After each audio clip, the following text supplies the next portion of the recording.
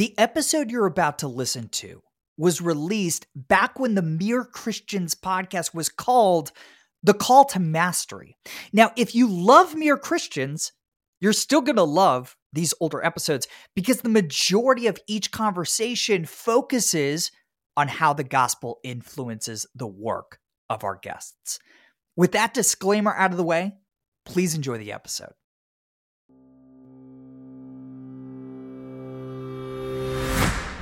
Hey everybody, welcome to The Call to Mastery.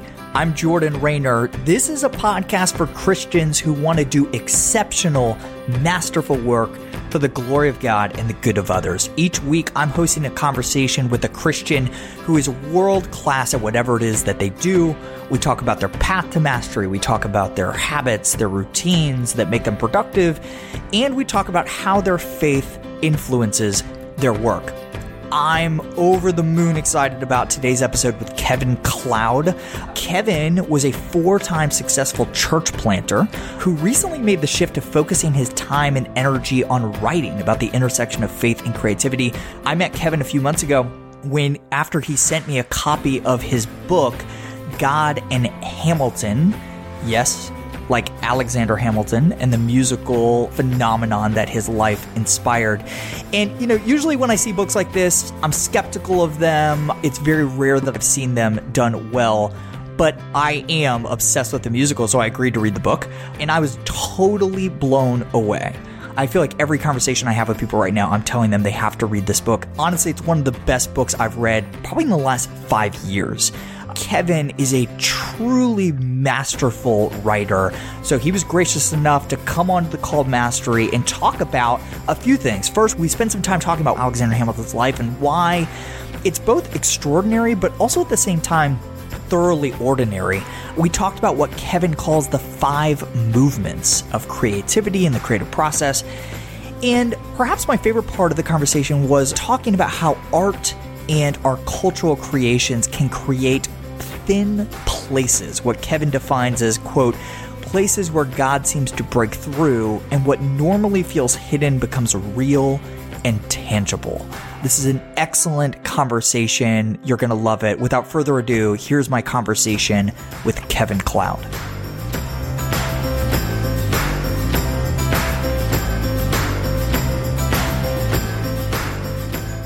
Man, I'm so excited, Kevin, that we're hanging out. We're talking about my favorite topic, Hamilton. How could this episode not be fun? Thanks for being here, man. Yeah, of course. Thanks for having me. I'm excited about the conversation. Yeah. So for our listeners who haven't seen the musical or read your book, God and Hamilton, or read the Chernow biography that inspired the musical, can you give us the cliff notes of Alexander Hamilton's life? Yeah, sure. Of course. So Alexander Hamilton grows up in the Caribbean. He's a poor orphan kid that experiences all kind of difficulty and hardship through the early years of his life. His father abandons the family. Mom dies when he's 11, and his life it doesn't really have any future possibilities. A hurricane comes and descends on the island he's living on, and he writes this really beautiful response in a letter about this hurricane, and the local newspaper picks it up. And these businessmen read the letter and they see this enormous intellectual potential in the person who's written it. And so they put this money together and they send Alexander Hamilton to America to get his education. And he arrives right at the dawn of the American Revolution, and he kind of is right place, right time, brilliant young leader, has all these great ideas about economy and about warfare, and joins the Continental Army and very quickly rises up to the ranks, becomes George Washington's right-hand man, and is off and running, and becomes truly one of the most influential founding fathers, which is shocking because before the musical came out, nobody knew anything about him, right? We'd completely forgotten about him. It's crazy. I mean, I knew the basics of Hamilton's life, which basically meant he got killed by Burr in a duel. And that's basically like all I knew. So for you, did you see the musical and then read the famous Ron Chernow biography, or was it the other way around? I saw the musical, and again, I knew nothing about him. I knew absolutely nothing. I knew there was this hit musical out, and was lucky enough to stumble into some tickets to see it on Broadway, and went and saw it, and just kind of walked out of the theater in this stunned silence. I mean, just leaving the theater feeling like, what in the world just happened? Just was stunning. We're going to talk about that in a little bit, but first, So I think my listeners know this by now. I mean, I mentioned Hamilton and Called to Create. I talk about it incessantly. I have the Hamilton, the Revolution book sitting behind me on my bookshelf, which is like my all-time favorite read. So I have to ask, what are your favorite songs from the musical? Like, what are your go-tos over and over? Yeah, there's so many. It's interesting because I'll kind of listen to it forever, and then take a break. And then every time I go back to it, I'm just like, oh my gosh, these songs, they're so brilliant. So some of my favorites, I love Nonstop. This song where they both come back to New York after the war and they're kind of hustling to kind of get their law practice going, both Aaron Burr and Hamilton, and they're trying to figure out what this new country is going to look like. So I love that one. Oh my gosh, I love so many of them. The Cabinet Battle that, I think is so creative and so clever, where they're having this rap battle and arguing about the different policies that the government is going to start. I love the Eliza Hamilton song where she sings about this affair that Hamilton has had and whether or not she's going to forgive him and how she could possibly forgive him and the shame that she feels and this hatred that she feels towards him in that moment. There are just so many songs that are so beautifully written, but just connect so deeply with the human spirit, I think, and the very real issues that we deal with every day. And I think that's part of why it connects so deeply with audiences. So I don't want to forget that there may be members of the audience who have no idea that there's a musical about Hamilton, which sounds crazy. Like, I think you'd have to be living under a rock for the last 5 years to not know this. But yeah, so give people the gist of the musical, right? Yeah. So like, what is this? What makes it so special? What makes it so unique? Yeah, so I would say a lot. I think, first of all, it's the first time a hip hop musical has been performed on Broadway. And so it's a completely I didn't know that. Yeah, completely new genre, never been done before.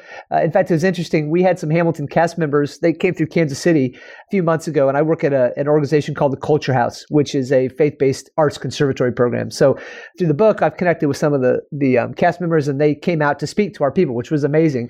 But one of the guys was telling me that he had a buddy that was kind of trying out for or auditioning for some of the original parts, and nobody had heard about it before. And this guy was telling the other guy, yeah, it's this hip hop musical about this founding father, Alexander Hamilton. And the guy was like, this sounds like the worst idea I've ever heard. Like, get out of there. That sounds like that's never going to happen. Like, go do something real. Go do something important. This isn't going to work.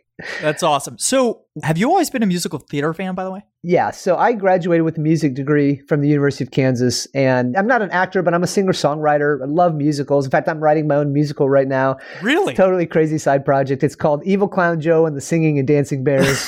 And it's a story about a bear. That sounds as absurd as a hip-hop musical about Alexander Hamilton. So it's actually funny because everybody, when I tell them about it, they're like, oh, a kid's musical. Sounds great. And it's like, nope, it's actually a very dark comedy about this bear that wants to sing in a world that will not allow her to. And I'm having a ball writing those songs and trying to make that work. But yeah, I've always been into musical theater, always seen them when they came through town, get to New York when I can to see them on Broadway. Love being able to do that. But I love music, and I love story, and I love dance. And I just think musical theater is a really unique place where all that comes together and can really impact us in some pretty deep ways if we allow the story to touch us and do its work in us. So I can't remember if we talked about this when you and I got on the phone a couple of months ago, but music was one of the first loves of my life. Huh. I played piano from a very early age. I was a vocal major at Florida State for about 6 weeks until I decided I wanted to make money. But I also loved musical theater in particular. So in high school, I always was in high school musicals. So I was in West Side Story. I was the lead in Oklahoma. Awesome, yeah, man. I love it. And so I went to Florida State, and my first week on campus, they were having auditions for musical theater, like the musical theater program. And so I come from this like really small private school, graduating class of 34. I was the lead in all the musicals, thinking I'm amazing. I walked in and I literally stood there for 2 minutes. I was like, hard pass. I am way out of my league. All right, Kevin, talk a little bit about the work you're doing today, right? So you planted 4 churches, which is incredible. And I want to talk about that shift in a minute, but you planted these churches. Now you've written this book, and now you're working for this really cool organization there in Kansas City. Tell us a little bit about the work you're doing right now. Yeah, so I wrote the book about 1.5 years ago, God in Hamilton. And when I wrote it, I was hoping it would open up some doors for me to travel and speak about Hamilton, which it has. And that's been really, really great. And I really love those opportunities. But the door that it opened that I didn't anticipate was organizations started reaching out to me and saying, hey, will you come and speak to our people about creativity and faith? Christian theater groups would call me. And I've had so many conversations with people who are leading Christian theater companies around the country who are saying, I don't ever get encouraged. Nobody sees value in the work I'm doing. If anything, the church kind of looks down at this creative work that I'm doing. And we just need voices in our community that are telling us, hey, this is important and this matters and this is worthy and this is spiritual. And so will you come out and talk to us about that? And so Christian theater groups, fine arts colleges, church staffs even that wanted to learn more about that intersection of creativity and faith. And so I started speaking about that. And for me, it was kind of a convergence. Again, I've always been a creative person. I'm a musician, a singer-songwriter. Some of my most transcendent moments have happened when I've been playing music. I remember I was in a kind of an alternative rock band in college. And I remember moments playing drums at bars in Lawrence where I felt so present in the moment and so filled with joy in the moment and just this absolute sense of transcendency as I was playing music. Same thing, I did a jazz trio after college and similar type moments. When I sit down at my piano and I write songs for this musical that I'm working on right now, I just feel this joy and this life pouring out of me. And so I've really been convicted and challenged about this idea that living creatively, it's what it means to be fully human and fully alive. And it's a central part of who God is and God's character. And it's a central part of what it means for us to be made in the image of God. And so after I started traveling and doing these talks, the Lord just was calling me down this path of working with creatives and trying to be a voice that inspires and encourages people that are doing creative work. And like you said, I planted 4 churches. And so I've always been a starter. So I thought I was going to go start another nonprofit around that idea somehow.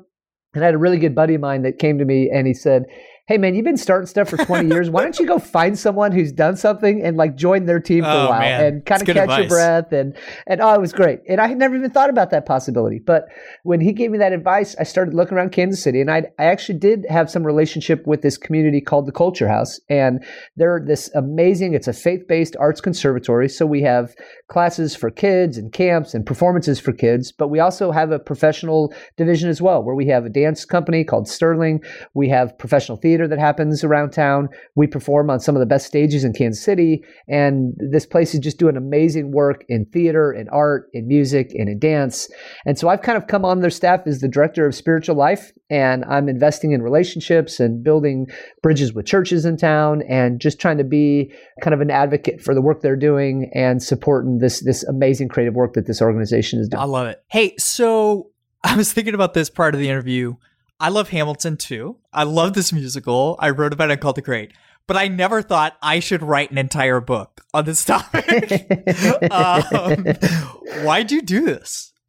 Yeah, so I saw the musical and again, left the theater with this just profound sense of experiencing God's presence. And I kind of have an obsessive compulsive personality. And so I got everything I could get my hands on that had to do with Hamilton. So I went and bought the Chernow book first.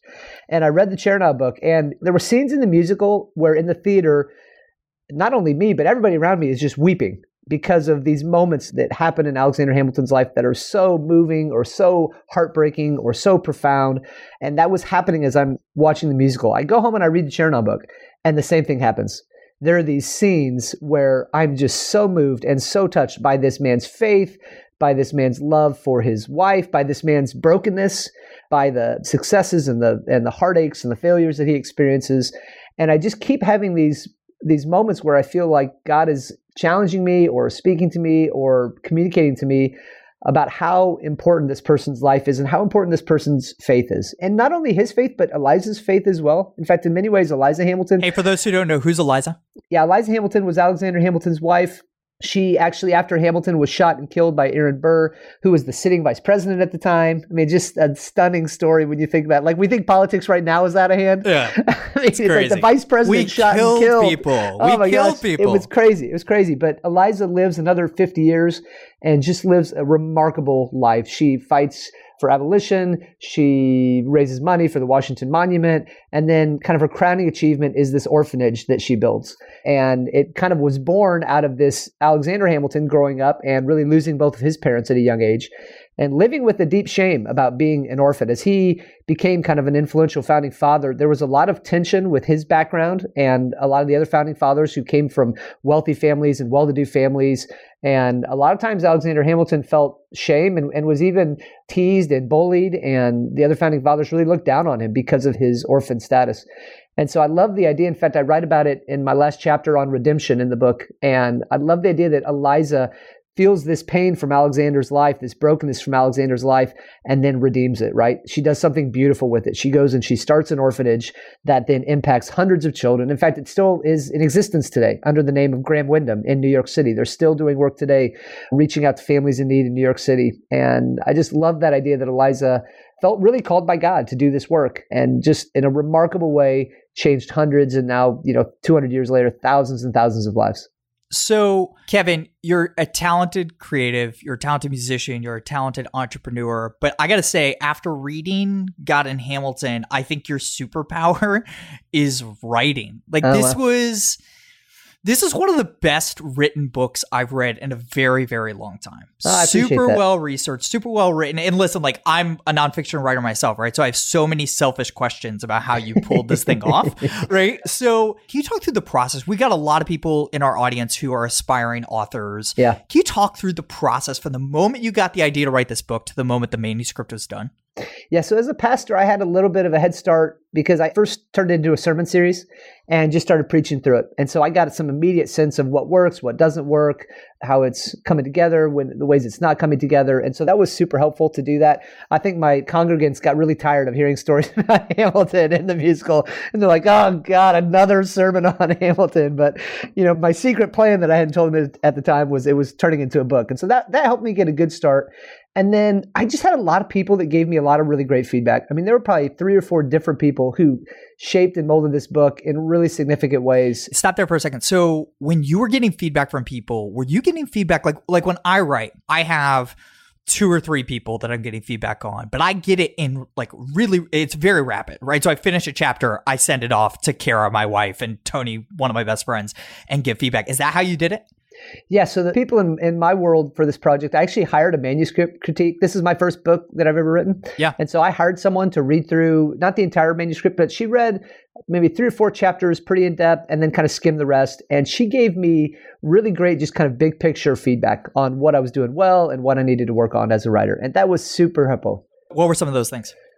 As a pastor and a preacher, she said, you're kind of wordy as a writer. And so, she says you write long was her phrase. And so she really talked about economy of words and making sure that every word is absolutely necessary. So she would talk about how I would have a paragraph that had 5 sentences and it really only needed 2 sentences. Or I would have a story that would be 3 paragraphs and really it only needed 1 paragraph. And so I did a lot of work of going back and just editing out every single unnecessary and trying to write with an economy of words. So that was super helpful. The other person that was really helpful in shaping the book was an agent that signed me for this book project. And she went through all the chapters and really helped me focus the story on Hamilton and his life and our life and how that connection happens. And the original manuscript was actually a lot longer. And I would start with the Hamilton image, but then I might jump off into another movie I saw. And then I might jump into a personal experience from my life. And it would kind of be all over the place. And she kind of really challenged me and said, make it way tighter, make it connect with what this book is about, which is Hamilton and our spiritual lives. And if you make that connection in each chapter in a very short and sweet way, that's what your readers are looking for with this book. So that was super helpful as well to kind of really get focused on what I wanted to write and what this book was about. The third thing I would say is I went to a workshop that was so helpful. And the workshop basically said, when you're writing, you're really writing for one person, and it's you. And if you write something that connects with you and that moves you and that challenges you and transforms you, then and only then do you have something to offer to the world. And so I know for me as a writer, I will always and forever have this voice in the back of my head that's saying, more people need to buy your book. Why aren't more people interested in your book? You're not valuable if you don't sell thousands and thousands and thousands of copies. You're a failure if you don't make this bestseller. I mean, all these ridiculous things that are going on in the back of my head, right? And she really helped silence some of those voices and be able to say, if I'm going to write this project and it changes me, then that has to be enough. And if one person outside of that reads this book, then that has to be enough. And quoting Hamilton there, that would be enough. Right, that's right. And for me, I teach about this. So I travel around, I do these workshops on creativity and faith, and I have 5 principles on how to live out our best creative life. And one of the principles is what we're talking about right now, this idea that we are called to do the creative work we're called to do, and then to surrender the results to God. And I have such a hard time surrendering the results. I want thousands of people to buy and read and pass my book along to others. And I want to get onto Amazon and see how high my book is ranked. And I'm really kind of obsessed with that at times. And when I'm really unhealthy, that's where I go. But when I'm a healthy person, I can say, you know what? I wrote the book. I did what I was called to do, and I was faithful to that creative act. And that's all that I can control. And whether this book sells a few hundred copies or a few thousand copies or a million copies, it has nothing to do with me at this point. It's out into the world, and I can hustle and I can try and I can do what I can do to market and I can make connections. But ultimately, the impact of this book has very little to do with me at this point. And the more I'm at rest with that and can surrender to that, the more healthy and wholehearted of a human being I write a lot about this topic in particular because it's something that I struggle with so much, right? This idea that yes, it's this concept of trust, hustle, and rest that I wrote about in Called to Create, right? This idea that, yes, we're called to work hard, work heartily as unto the Lord, but we're also told over and over again in Scripture that we do not produce results. I can't remember the exact reference in Chronicles, but it's a verse I think about a lot. Wealth and honor come from you alone, for you rule over everything. Power and might are in your hand, and at your discretion, Lord, you make people great and give them strength, right? So, we're called to work hard and write great books and do our very best, but at the end of the day, the results are in his hand. So it's not this let go, let God. Like, I think that's bad, incomplete advice most of the time, but it's this work hard. And yes, at the end of the day, be able to take a step back and look at your work and say, I've done my very best and the results are in the Lord's hands, right? That's right. Yeah. That's right. I think just to follow up on that, I think oftentimes we really need to ask the question is, why am I working so hard? And why do I want this so desperately? And why am I longing for this to happen? Because more times than not in my life, it's not for God's glory. It's not for God's kingdom. It's not for the other people's benefit.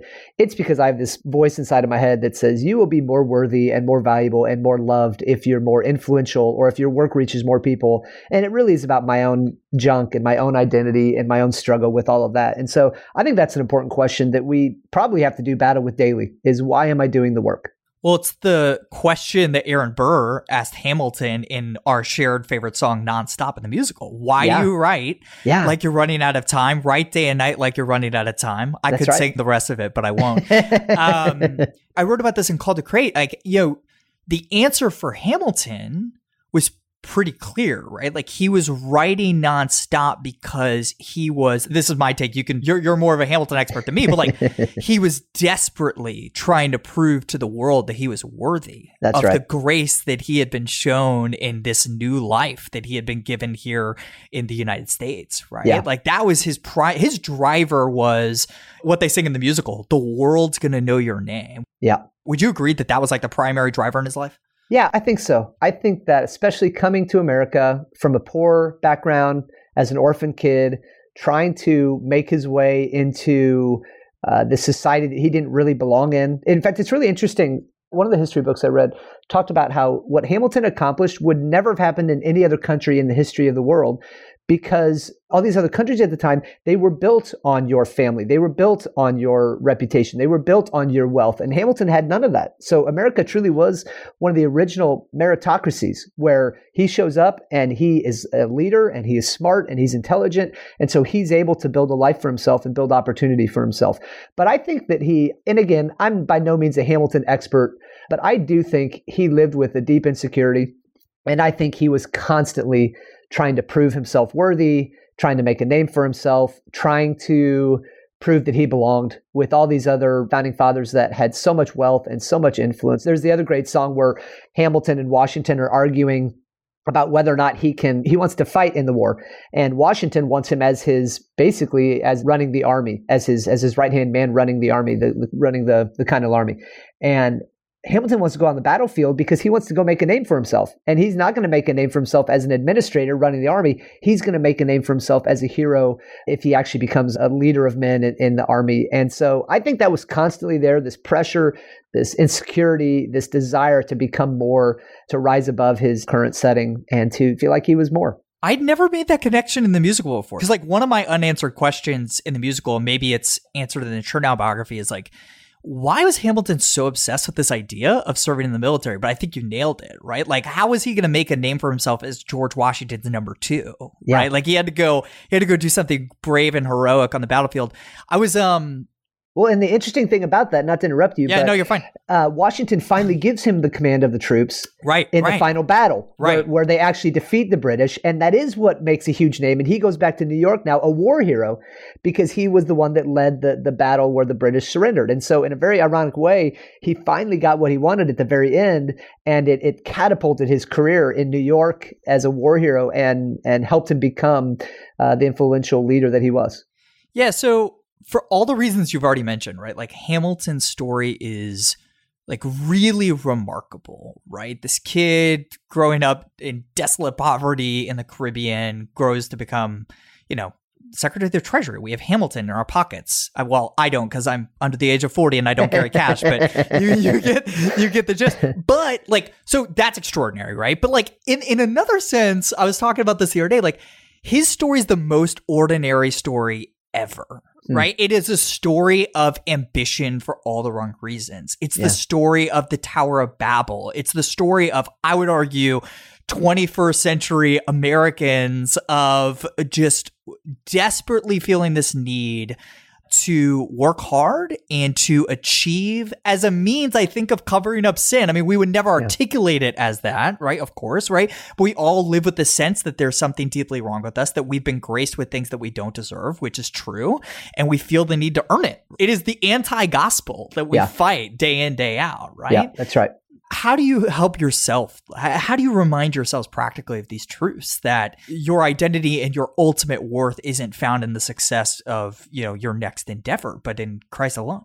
Yeah, I don't know. I'm working I don't on know it. either. That's why I'm asking you. It's a daily, hourly, minute by minute battle, and there are seasons in my life where I have a deep understanding and a deep sense of presence of God and his love in my life, and understanding very clearly that I'm his beloved, and there's nothing that I have to do to earn that or to accomplish to earn that. And there's times where I live there, and then there's more times where I just feel overwhelmed by this need to become more than I am, by this need to produce, by this need to achieve, by this need to accomplish.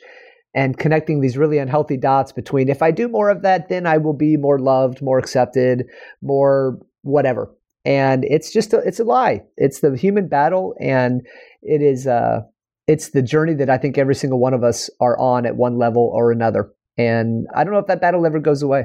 Yeah, I don't know that it does either. And I think we grow closer to the Lord as we fight that tension, right? And fight that battle. So I want to go backwards. I want to go back to the process of writing for a second. By the way, when you talked about writing for one person, I thought that was really interesting. I've thought a lot about that. Like when I'm writing books, I have a very particular person in mind when I'm thinking about writing. I've never heard somebody say though that one person should be you. I think that's interesting. But like I've actually thought about this at this podcast. Like I'm asking very selfish questions. Like these are questions I want to learn, and I'm just hoping and praying that other people are interested in their answers too. So because I'm a writer, back to selfish questions. Great, let's do it. Where's your favorite place to write? Yeah, I have a basement, and it's kind of an older house, and I have this beautiful stone foundation, and I just kind of hole up down there. And I'm not an early morning person. You read all these people, they're like, oh, I get up at 4 o'clock in the morning and I go ride. That's me. Yeah, I'm just like, nope, never going to happen. That is not my bag. But for Hamilton, the book that I wrote, it was really kind of put the kids to bed and go downstairs at 8 or 8:30 and, sometimes crank for 3-4 hours type of a thing, and just work until I'm ready for bed and getting tired and go to bed. So that was my rhythm for that book. I actually had a lot of momentum for that book because I signed in with an agent, and she was basically saying, hey, this is a time sensitive, like this issue is not going to be very relevant 3 years from now. So we got to get this sucker out now. And so I had a lot of motivation and a lot of pressure on me, which also helps for me in the writing process. I'm not one of those people, you hear people that talk about like get up every day and just write 500 words. And man, that's just not how I work creatively. I get an idea and I'm kind of, like I said, obsessive compulsive, and I hit it hard for as long as it takes to do that project. And, when I was doing the musical, it was the same thing. My wife would always joke, like we'd be sitting having dinner and I'd be spacing out about something, and she would kind of tell herself like, oh yeah, he's off at the circus again. And he's, off figuring out his bear story. And, but story of my life. Yeah. Yeah. But so that's how I work. And I feel like that is what works for me, is kind of intense pockets of really getting after a project and hitting it hard and then moving on to whatever the next project I want to be about is. Yeah. I think especially when something's a side project, right? Like a book is for a lot of people, right. Like God in Hamilton was for you. I do think that there is this extra something that allows you to spend more hours on the project just because you're so motivated to get it done. Like, it's the thing that you're most excited about. It's the thing that you're thinking about when you're not thinking about anything else, right? And making creative connections with it. So, whereas I can't do my typical work from at nighttime, if I had that extra motivation, you definitely can. So I look at a book like God and Hamilton, I'm like, oh my gosh, how in the world did this guy write something so great as his first book? But then I remember you spent years writing sermons, right? So like, you've been honing this craft of writing for a long time. So I'm curious, like, what specific things have you done throughout your career to intentionally hone that craft of writing and communicating, these gospel-centric truths? Yeah. I mean, I don't think any of it is groundbreaking, but it's, as a preacher, certainly listening to great preachers and learning about what works. I would typically kind of listen to my sermons and spend some time each week kind of getting feedback from other people. And is that hard for you? I don't really like the sound of my own voice. Yeah, I hate the sound of my voice. I don't like that, but I just knew it was part of the process, and it's how you get better at stuff. I read a book once. It was talking about a filmmaker. In fact, it might have been your book now that I tell you this story. You tell me if it was. But it was about this filmmaker who loved making films, and one night he was up late and one of his movies came on. And he was watching this movie that he had made, and there was a scene in it that didn't work. And he was watching this scene, and it was almost like he looked at it, and it was almost like with this curiosity of like, why didn't that scene work? I wonder what I could have done differently there. I wonder why that didn't hit the way I thought it was going to hit. But so there's a constant, I think, evaluating your work and honing your craft, and whether that's feedback from others, whether that's your own internal dialogue of figuring out what you thought connected with people and what didn't connect with people. That's one of my other points that I make in my workshop when I talk about your best creative life. One of the points is you have to hone your craft. And I have a good friend of mine that's a brilliant communicator, and he says that you have to do as much work on the back end of your craft as you do doing the original creative work, as far as getting better and honing and challenging yourself, or else you just keep kind of staying on that same level your entire life where you're not improving and you're not getting better. Yeah, so this is what my next book is all about, right? This is what Master of One is about. How do we, one, find the thing that God has created us to do uniquely well in the world? How do we focus on that thing and say no to everything else? And then once we've committed to our one thing, how do you get world class at it? And in chapter 8 of the book, I write about this concept that Anders Ericsson made famous in his Rules of Purposeful Practice of like embracing uncomfortability, right? So like masters always push the envelope. They always raise the bar. They're always doing something that is outside of their comfort zone. Yeah. But I think a part of that I haven't really connected with that particular concept is this idea of like listening to your own stuff and like reading. Like I don't like reading things that I've written in the past. Like I've heard Aaron Sorkin, my all-time favorite writer, talk about this a lot. Like he's never turned in a script for a screenplay that he doesn't want to like immediately rewrite. I feel that way about books, right? I feel that way about speeches. Like I hate watching speeches of myself, but it's critical, right? Like how else are you going to critique and make things better? So did you do that with God and Hamilton? Did you go back and reread the book and be like, oh man, I wish I change that? No, I haven't reread the book yet. I probably will at some point. Yeah. I mean, I've read parts of it. I've never sat down and just kind of read the whole thing,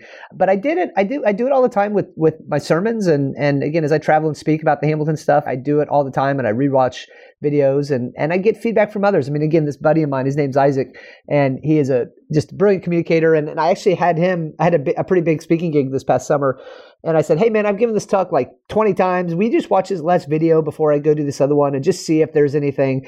And I just kind of assumed he would read it or watch the video and be like, yeah, man, it's great. Like maybe this or this, just real small things. Right. And he comes back with like these huge changes that he suggests that I would make. And I'm like, I've done this 20 times and I didn't see any of that. And I made some of those changes and it was so much better on the other end. It was so much better. So that talk, is that the 5 principles of this creative? No, that's my God and Hamilton sermon. So that's when I go to churches and talk about the book and Hamilton and connect this idea of the transformational power story. I want to talk about these kind of 5 movements of creativity. I know you and I have corresponded about that via email a little bit. So, a lot of people who are listening to this episode have read my book Called to Create. They've got this like baseline theology of creativity and how when we create, we're revealing the character of God. But I think you have like a really interesting like framework for thinking about this. Yeah. Talk us through that workshop and kind of those 5 movements. Isn't that what you call them, the 5 movements? Yeah, there's 5 movements. And this is my next book that I'm working on. So I'm hoping to get this out into the world, hopefully in the next year or 2.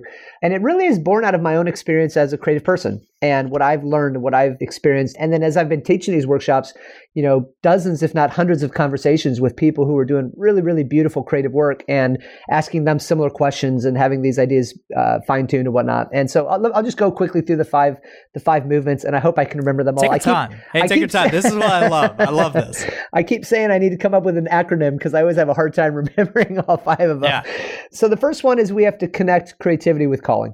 We have to see creative living and creative work as absolutely central to what it means to be made in the image of God. The idea which you wrote about in Called to Create, where Genesis 1, the very first thing we learn about God is that God is a creative God. And the whole point of Genesis 1, we try to turn it into this argument about science versus creation and all this nonsense that I think has very little to do with the original intent of this person who writes this beautiful poem about the creative work of God, right? And so we have to connect that. And that's something we miss a lot. I spoke at a national conference once for Christian Youth Theater. This was last summer. And all week long, I talked about how when you're doing creative work on the stage, this is deeply spiritual work and you're honoring God with this kind of work. And at the end of the week, probably a 16-year-old girl comes up to me and she just thanks me for what I shared. And she says, I've always wanted to write a novel, but she said, but it never felt spiritual enough. And she said, I felt like I should become a missionary or a pastor or do something really spiritual with my life. And writing a novel never felt like that. But she said, after hearing you this week, you helped me give myself permission to go chase that passion and to go do that and to see that as spiritual work. And, I just read a novel recently that was beautiful and powerful and that transformed me. And what's more spiritual than that, than putting a story out in the world that can change people's lives?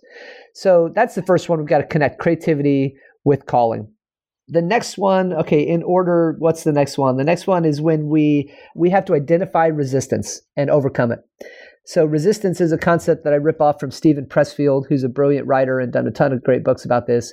But he basically says that every single time we create, there's this voice in our heads. This voice or a force that's working against us and trying to keep us from doing that creative work. And it's really powerful. When I go and I do these workshops, every time when we get to this point, I give everybody time to kind of journal. What is the voice telling you about your creative work? And man, people will start weeping as they share out loud these voices that say, I'm not smart enough. I'm not talented enough.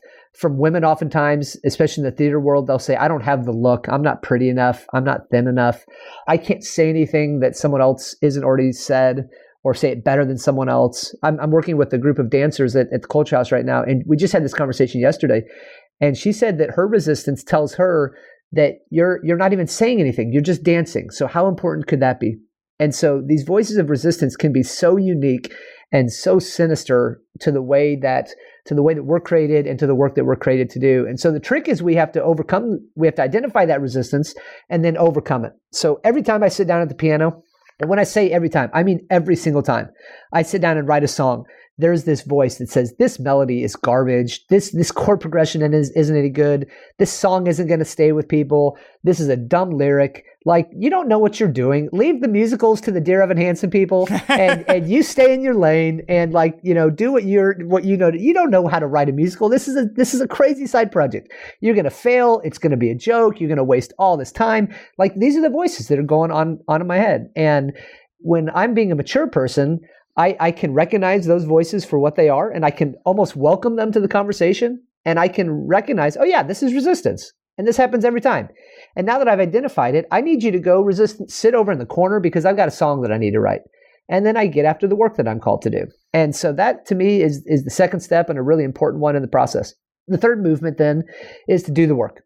It is put the butt in the chair and work for a long, long time. I actually had a chance to meet with Max Lucado once. My family in Texas goes to his church and have gotten to know him a little bit. And so I had a chance to meet with him to talk about writing and creativity. And he has one picture frame in his office, one quote in his office. It's in a frame. And it says something to the effect of, so you want to be a writer, put your butt in that seat and stay there for a really, really, really long time. And that was like the only quote in his entire office. And I think that's right, that if we want to do creative work, then we have to be really disciplined and we have to work really hard and we have to be willing to spend hours and hours and hours sitting in a chair, writing or composing or painting or whatever it is. So that's the third one. And then the fourth movement is to hone your craft. And we've already talked about this a little bit, but this is the idea that we have to, then on the back end of our work, we've got to go and learn from that. And we've got to sharpen our saw and we've got to get better at the craft that we're working at. And if we don't, we're just going to stay at that same level of good, but maybe not great, or adequate, but not excellent. And, I hope that my second book is a lot better than my first book. And, I hope that my next musical is better than the first musical that I write. And you just have to keep honing it and getting better. And then the final one we've also talked about is to surrender the results to God, that we are faithful to the work we're called to do. And then we surrender the results and we say, okay, God, I am doing the creative work. The image that I'm using for this book and for these workshops is that every time we create, we send a ripple out into the world. And this ripple has this enormous potential for good, both in our lives, but in other people's lives as well. And so we send the ripple out into the world and then we surrender. And we say, Lord, if you want to use this to impact 10 lives, praise be to God. If you want to use this to impact 100 people, praise be to God. But that's not up to us. The impact isn't really up to us. Amen to that. Hey, so I think it was in the introduction of God of Hamilton, you had this section that really made me stop and pause and think. You said, quote, "This musical and this story draws people into the very presence of God and his kingdom among us. It has become and continues to be a thin place. Places where God seems to break through and what normally feels hidden becomes real and tangible." End quote. How does art, and maybe you need to explain what you mean by thin places, but how does art usher us into thin places? Yeah. So the idea of a thin place is from ancient Celtic spirituality. And it's the idea that the kingdom of God is not up in the heavens, millions of miles away, but it is here among us. But that there's this veil that separates the reality that we live in the kingdom of God and God's presence among us. But that at times that veil becomes very, very thin. And all of a sudden we can see things that typically are hidden from us or typically that aren't able to be seen. And so I think nature oftentimes can be a thin place. I mean, I think a lot of different things can serve as a thin place. But I think art specifically does that work. And maybe it ties back theologically to the idea that God is a creative God.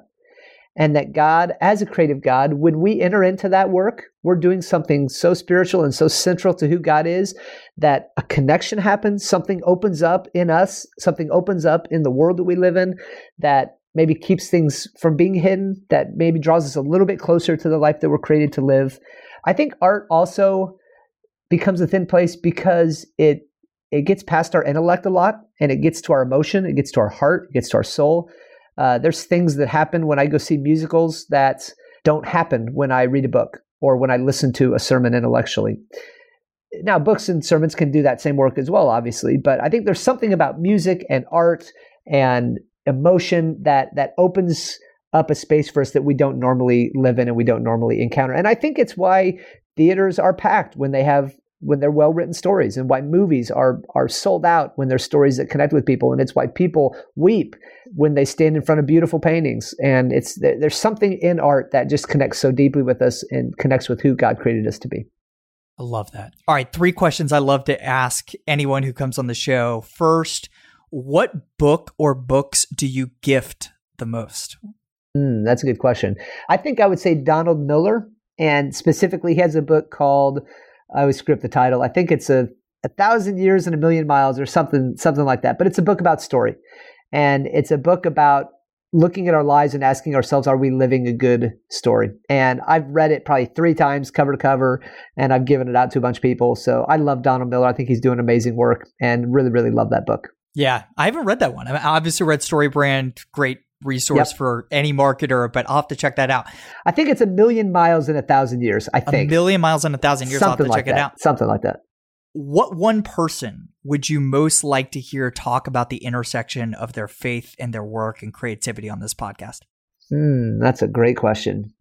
It's basically a ploy for me to get people to make introductions or have excuses to go ask people to be on the show. Yeah. No, I love it. I love it. So the one person, there are so many brilliant writers on Broadway right now that are doing incredible work. I think the guys that did Dear Evan Hansen. I was hoping you were going to say that. Just did a That story, I just saw it a couple months ago on Broadway, and I just wept, during multiple parts of that story. And it's coming to Kansas City in October, and I'm forcing my children. I have 2 teenage boys who hate musicals. In fact, we've brought them to musicals, and they fight us every time. And I'm just like, you're going. It's end of conversation. You have to come see. I mean, that musical in particular, yeah. I mean, it's. And those guys have done, they did Greatest Showman, right? Greatest Showman. Yeah. They did La La Land. I mean, they've done just beautiful, beautiful works the last couple years. I'm all in on these guys. And I heard, maybe you were about to say this, I heard one of them is a person of faith. One of them is a believer. Yeah, that's right. Yeah, their names are escaping me right now. Their names, I'm so bad with names. But one of them is a person of faith, and it's Justin. Okay. We're gonna track Justin down. Yeah. Consider this the starting of the petition to get Justin on the Call to Mastery. Yeah, I'm totally spacing on his last name. I could do a 3-hour episode on The Greatest Showman and Dear Evan Hansen. Easily. I mean, easily.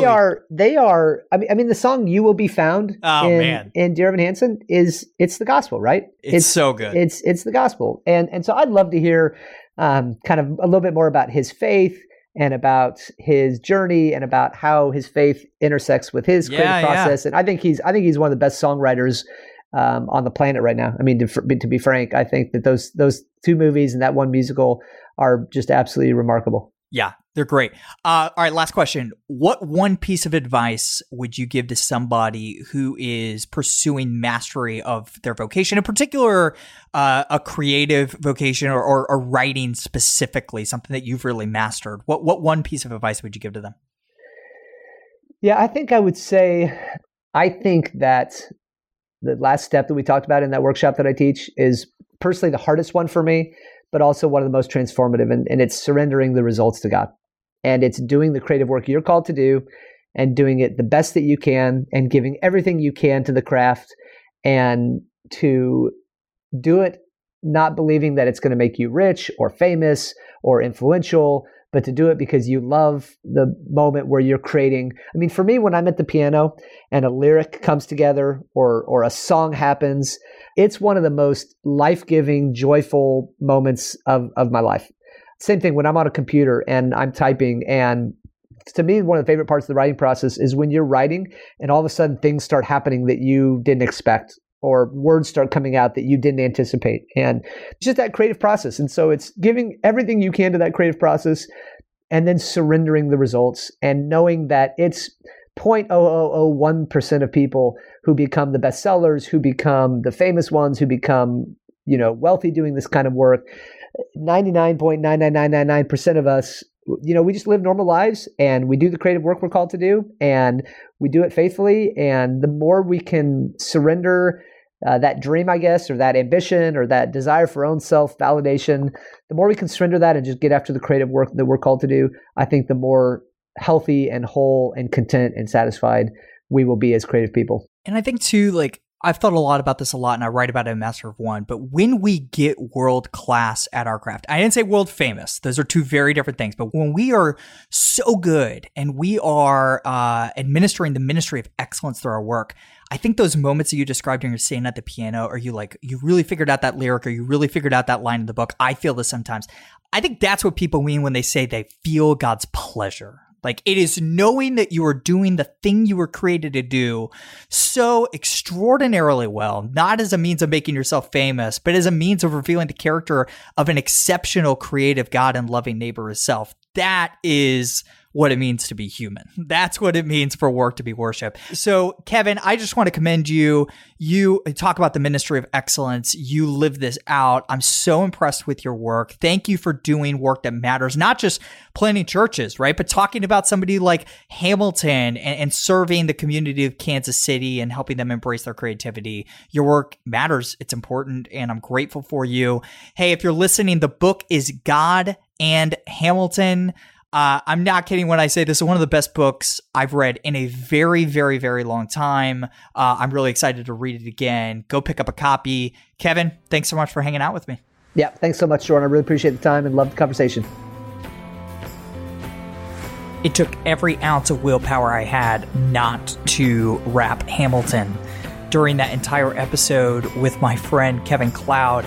Hey, that was fun. I hope you guys enjoyed that episode as much as I did, even if you're not a Hamilton fan. Hamilton fans had the time of their life during that episode. Hopefully the rest of you guys enjoyed it as well. Hey, if you enjoyed this episode, be sure to subscribe to the Call to Mastery so you never miss another episode in the future. If you're already subscribed, do me a favor and take 30 seconds to review the podcast. If you have no idea how to do either of those things, go to jordanraynor.com/podcast, where we've made it super easy for you to do both of them. Hey, before you go, I've got another shorter conversation I want to share with you guys. As you all know, as an author myself, I'm an avid reader. I read all the time, usually reading a couple of books, listening to one in my car, reading one on my Kindle.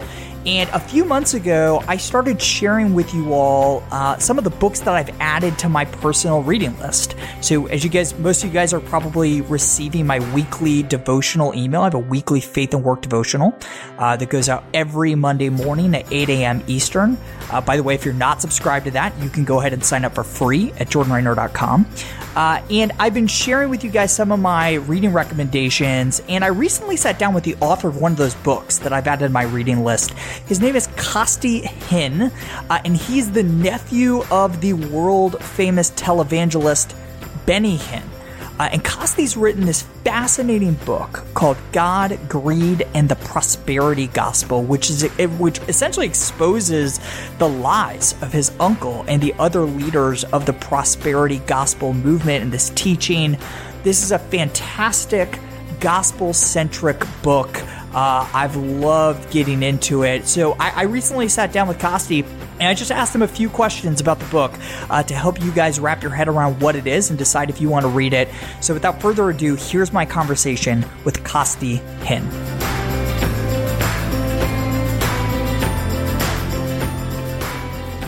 Costi, thanks so much for hanging out with me, man. I appreciate it. Yeah, thanks for having me on, Jordan. Yeah, so I'm really looking forward to this conversation about your book, God, Greed, and the Prosperity Gospel. So out of all the books that I've endorsed to my audience, I think this is like one of the most popular ones. Like when you just judge by clicks and shares and comments on Instagram, people seem to be really resonating with this title. But for those listening to this episode of the podcast who don't know about this book, tell us what God, Greed, and the Prosperity Gospel is all about. Yeah, it's a book I wrote because I came out of the prosperity gospel, grew up in it, worked in it, was behind the scenes in it. And it is one of the most prevalent issues when I talk to leaders and pastors and church influencers around the world. There might be a lot of noise in the US about certain issues, but around the world, it's unanimous that the prosperity gospel is one of, if not the most threatening system to the health of the church, the health of church leaders, and of course, people who leaders are serving.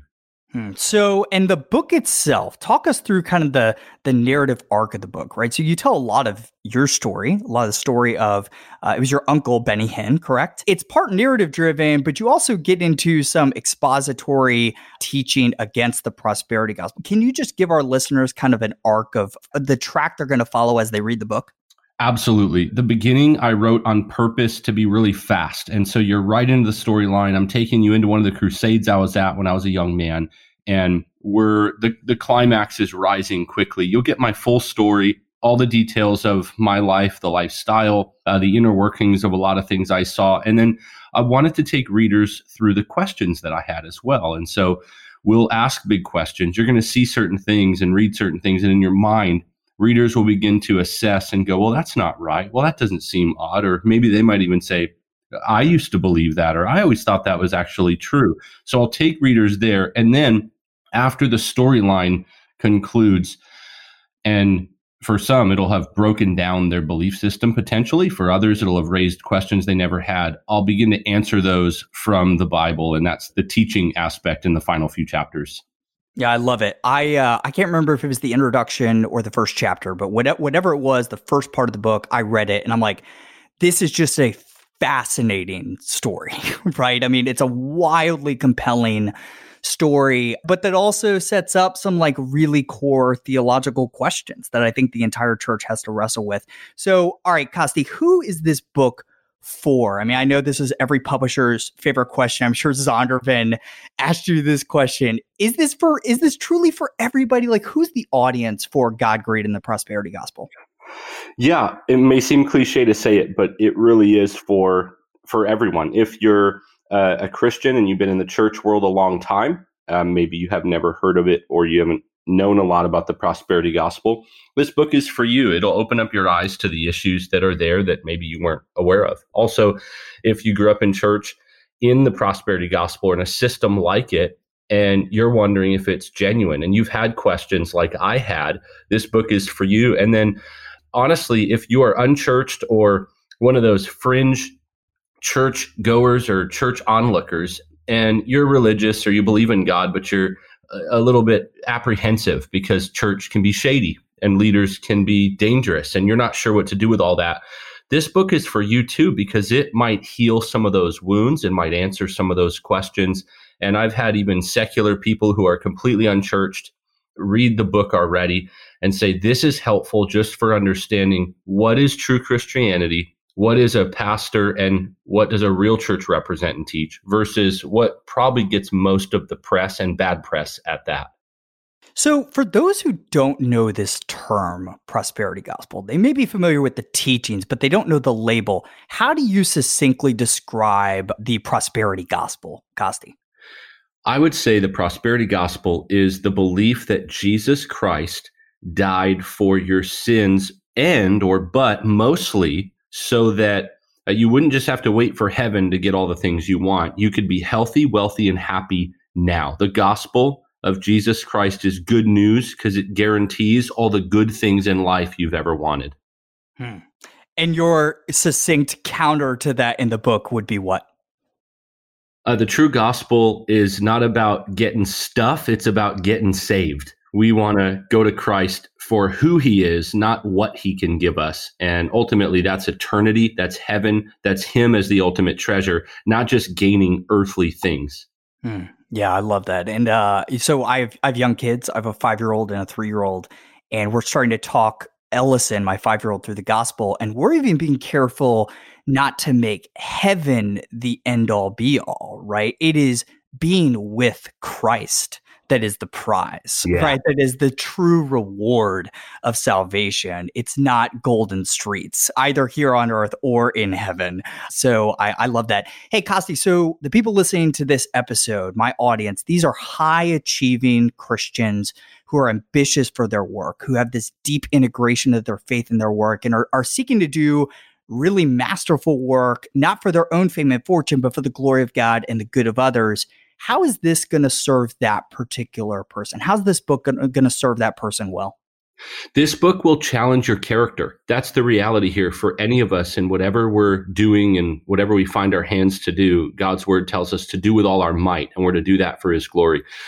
Your character is where everything rises or unfortunately falls. Leaders in the workplace, in the workforce, corporate America, in the church, this book will challenge your character. I think every one of us will have to ask ourselves by the end of a book like this, do I believe the prosperity gospel? And I'm not talking about the crazy stuff you see on TV. When you peel back the layers of your heart as a faithful, working achiever for the glory of God, do you believe that God is good when things are going good? And when you don't achieve, when you miss the mark, are you one of those people that begins to say, well, maybe God isn't excited about me, or maybe God doesn't love me, or maybe he's not happy with me? Those are signs that even in our own hearts, the prosperity gospel system has leaked in. The reality is God is always good, even when things are not. And even when you don't achieve all that you desire, God is still for you. He loves you. Your identity is not in what you achieve. It's in what Christ has achieved. And so this is about our character, no matter what level of success we reach. And I think this book will help people a lot with that. Amen. You guys listening to Costi talk sounds like a lot of what we talk about here on the podcast. So you can understand why I'm so excited about this book and why I've enjoyed it so much.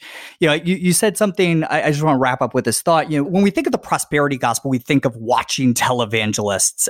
In this, like, we think of the prosperity gospel as this very narrow thing, right? But the prosperity gospel's impact is far wider than that. I do believe, I think you said it really well. It's this kind of core belief that if things are going well, God is good. If things are not going well, God is not good. And I think that's a pretty common belief system for a lot of people.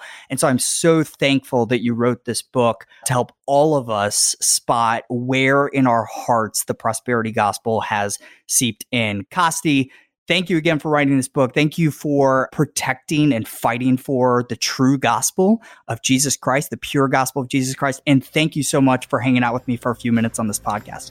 Thanks for all you do, Jordan. Keep it up. Thanks again to Costi Hinn for answering those questions. The book, God, Greed, and the Prosperity Gospel, highly recommended. You can get the book wherever books are sold, Amazon, Barnes & Noble, wherever the heck you guys buy your books. That's it for today's episode. Again, if you enjoyed the episode, be sure to subscribe to The Call to Mastery. And if you're already subscribed, leave a review. It's the best way that you can help us get this message out in the hands, or I guess ears, of more people. Again, hope you guys really enjoyed this episode of The Call to Mastery. I'll see you next week.